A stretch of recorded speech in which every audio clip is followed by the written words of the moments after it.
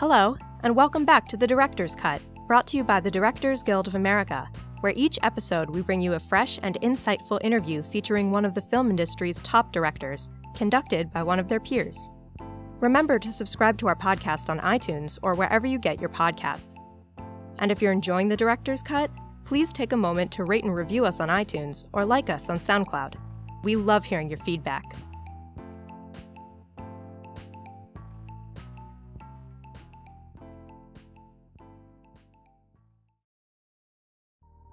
This episode features a Q&A from a galaxy far, far away, as director Rian Johnson discusses the 8th installment in the Star Wars saga, The Last Jedi. The film continues the events of Star Wars Episode 7, The Force Awakens, as Rey develops her Force abilities with a reluctant Luke Skywalker, while Finn, General Leia Organa, and the Resistance continue their battle against Kylo Ren and the First Order. In addition to Star Wars Episode 8, The Last Jedi, Mr. Johnson's credits include the feature film Looper and episodes of the television series Terriers and Breaking Bad. He won the 2012 DGA Award for Outstanding Directorial Achievement in Dramatic Series for his Breaking Bad episode 51. Following a recent screening of the film at the DGA Theater in Los Angeles, Mr. Johnson spoke with director Spike Jonze about filming The Last Jedi. During their conversation, Mr. Johnson discusses how his entry into the epic saga felt like a baton handoff, resisting the urge to shoot the movie like a classic Star Wars film, and what he thought the Force was when he was a kid. Mr. Rian Johnson, our director, writer and director. Not gonna stand on ceremony. Hello. All right, Ryan, congratulations. I've just said to you how crazy that you made a Star Wars movie. It's amazing. Thank you, Spike. Thanks for being here. Yeah, we were also just talking. So Ryan did this for me on my last movie about 4 years ago, and so I'm very honored to be able to do this for you in return. And it's payback time. It's payback time. Here on the stage for the DJ screening, and I figured you've been on talking about the movie now for like the last month straight, and you've been probably asked, what was the movie like to you as a kid? What were the Star Wars? Did George Lucas see this movie? There's probably like 5 or 6 questions you've been asked a million times. So I tried to think of ones that you haven't been asked. And good luck. Bring it. Exactly. What are the other ones that you've been asked a million times? Oh boy, I don't want to say them, because if anyone actually has those questions, they'll feel like I'm making fun of those questions. You're too and they're nice. Good questions. You're too nice of a person. It's true. I'm here for you. What do you want to know? I was thinking about the Force when I was a kid. What the Force was, and like what was the Force to you when you were a kid? Do you remember like thinking about it or feeling it? And how old were you when you saw the first movie? Yeah, I mean, I was 4 years old when the first movie came out, and I swear I have a memory, although as I keep telling this story, I start doubting the memory and wondering if it's invented, of my dad putting me in the car to see the first movie when I was 4 years old. But that would have been absurd, right? Like, no. you look at a 4-year-old and you're like, there's no way you would have, you're not a human yet. You I have memories vague memories. Do you? Yeah. Wait, you wouldn't remember? Why wouldn't you remember it? I don't know. Well, I don't remember watching the movie, but I remember him putting me in the car. I said, where are we going to going? And he said, we're going to see the most amazing thing you've ever seen in your life. And I have that as a memory in my head. And I do the math, and I'm like, God, was I 4 years old? I guess so. That's cool. But it was your destiny. No.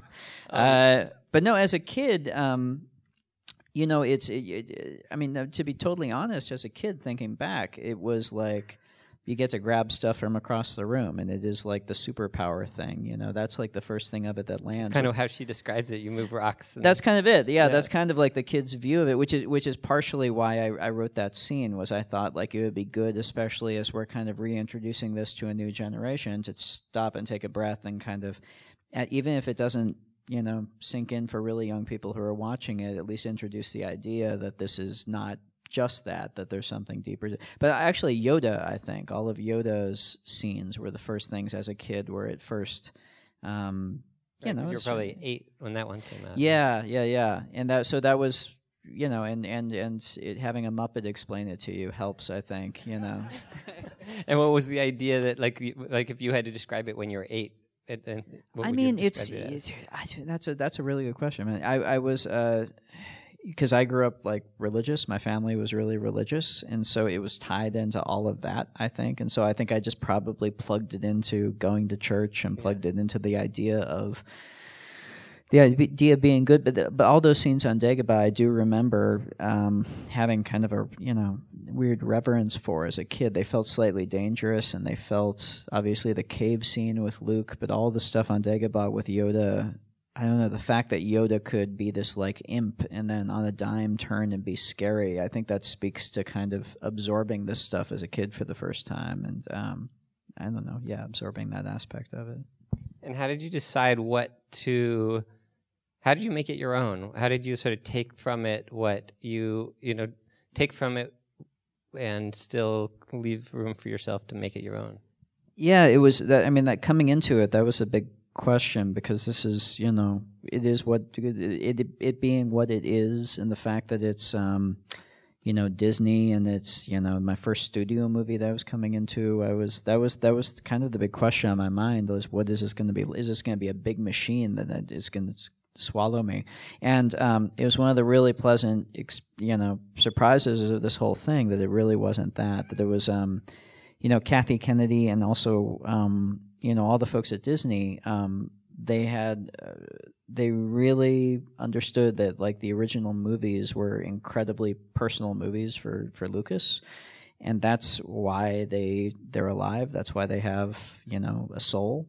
And so when I came into it, first of all, there wasn't like any kind of like secret whiteboard with the whole story laid out. It was really just, I read JJ's and Michael and Larry's script for 7, and it was just what happens next. They hadn't sketched out the next two movies at all. No. Really? This was more like a baton handoff, and that led to.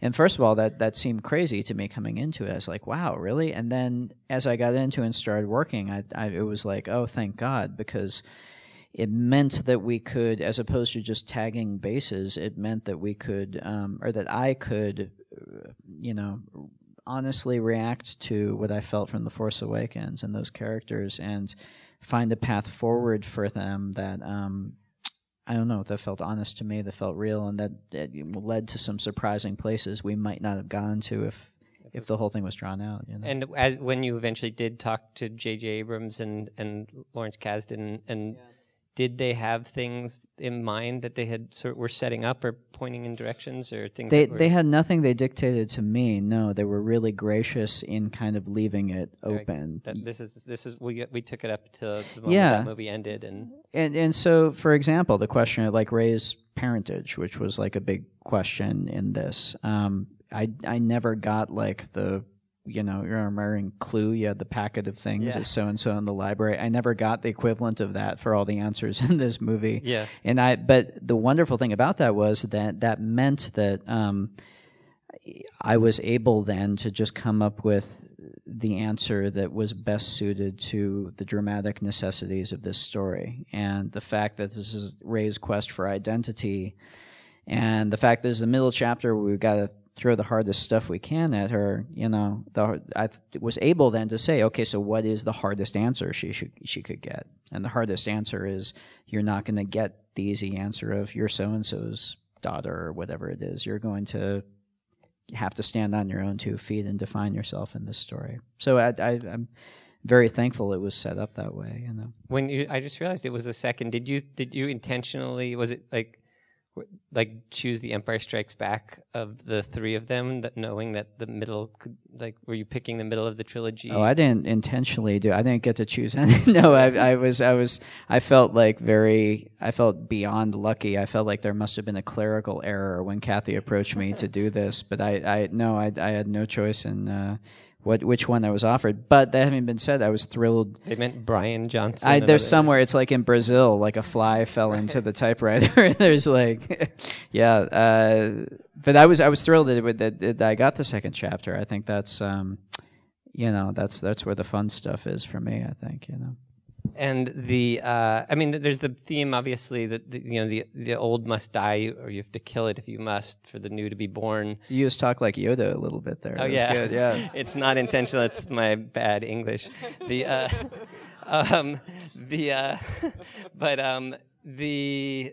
is letting go. Like it seems like also for a new generation of filmmakers to make their Star Wars, the old, we have to let go of the old Star Wars. And is that also, was there? Well, there's always kind of a meta layer, but also, I mean, this applies to to the meta layer as well. Like for me, thematically in the movie, what Kylo and, to me, interestingly, Luke also express is the thing of you have to cut off the past, you have to burn it down in order to move forward. And this is where it gets into the stuff that for me is like personal, just like in my life, just thinking back to times when that has felt like something I want to do.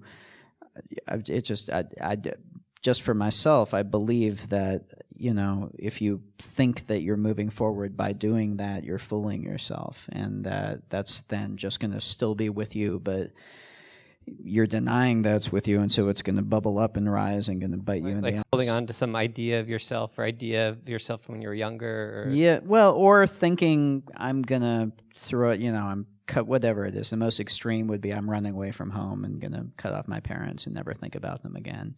And that just means that the rest of your life is going to be defined by, and so I didn't do that, by the way. That was not. You ran away from home? No, I didn't. That would have been much more interesting than, anything I did. But anyway, sorry, I'm going down a rabbit hole here, but it's all to say that, I think where the movie ends up really placing its heart, or at least where I do, is with Rey, which is, not any of the extremes of throwing away the past or trashing the past. And also not the extreme of holding the past so dear that you become imprisoned by it, but the balance of shedding what you don't need and building on what you do, I guess. Yeah, I love her character. And it's when you wrote this script, you hadn't seen the first movie. You just read the draft of the first movie.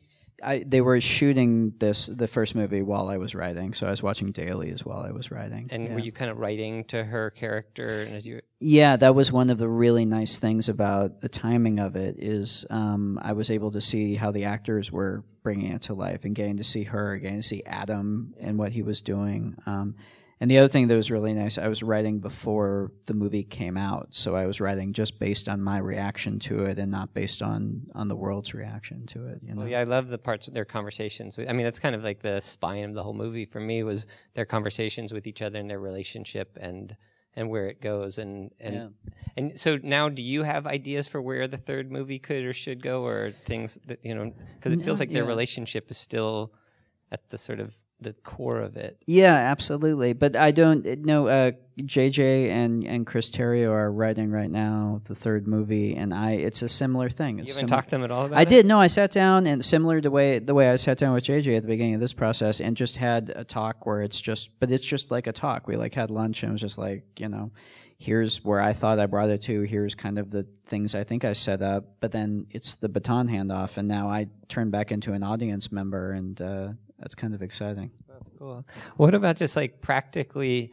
is there a guidebook for like Star Wars? Like here's lenses we use. Here's lighting approach. Here's is there practicality in terms of that, or is that more sort of self-discovered? No, that's self-discovered. And there was Steve Yedlin, who's my DP, who I've been friends with since I was 18 years old. We kind of met back on a student film set.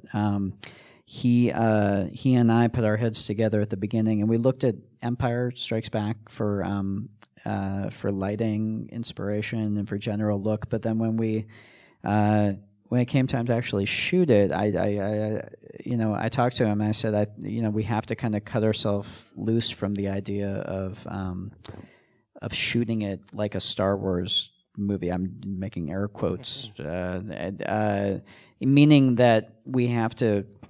We got to engage. We got to tell it in a way that's visually exciting for us.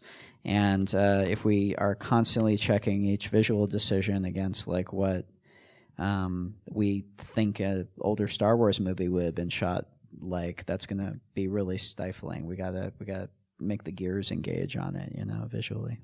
And so the way the camera moves and the lenses, you just gave yourself total freedom.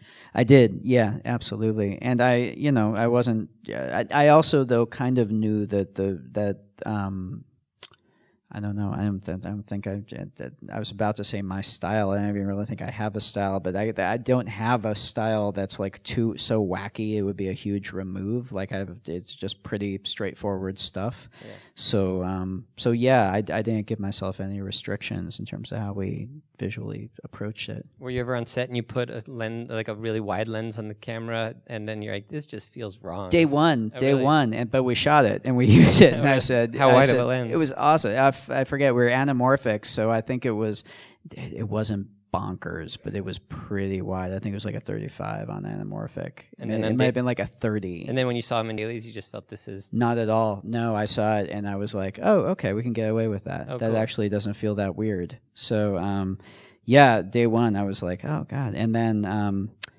yeah, I remember there's the thing where Rey's like training with the lightsaber by the rock, which was we shot months before principal photography because we could only get to Skellig Michael, which is that actual island, for like 3 days for shooting. So we got there like 3 months before, and that was one of the few scenes we shot there. And I remember setting that shot up, and it was awesome because it was like we could only get a very small crew to the island. Yeah. So the first day of filming the Star Wars movie, it felt like a student film crew. It was great. So cool. It was so good to like start it out on that foot. And so we were just like, it was like Steve and I just like holding the camera down. I'm like, wait, can we get like a kung fu shot? Can we get like down underneath with a wide lens and get the sun behind her? And like she was swinging around, and I'm like, oh, all right, we can do this, you know. I don't know, it's crazy. And so did you, like, obviously, you know, the amount of shoot days, the amount of visual effects shots is much larger than anything you've done before, but how much were you able to, and you said you worked with the same DP you've always worked with, and obviously the same producer who's with you here. Yeah, Ram, he's over there. Where is he? I don't know where he's at. He's back there. Ram Bergman, yes. Looking for my fuzzy-headed producer. There he is. And so, at what point were you able to maintain the feel of your sets, or did it change by just sheer scope of it? No, that was another really pleasant thing, is that it felt like there was tons of times on set where Ram and I would just be talking, and or Steve and I, and it would just be like, God, this feels like any of the other movies we've done, you know. And I think that's a testament to the heads of department of all these massive departments that were doing these massive things, and they were so good at it. It was such a well-oiled machine. And so the heads of department were new. The production designer and the AD, and they were all from the other. No, it wasn't actually. It was, and Rick Heinrichs was our production designer. He was new. Yeah, he was awesome. And we had a different AD than JJ had. So, but then there were some carryovers. Michael Kaplan was our costume designer who did 7, and Neil Scanlon, who did all the creatures, he did 7.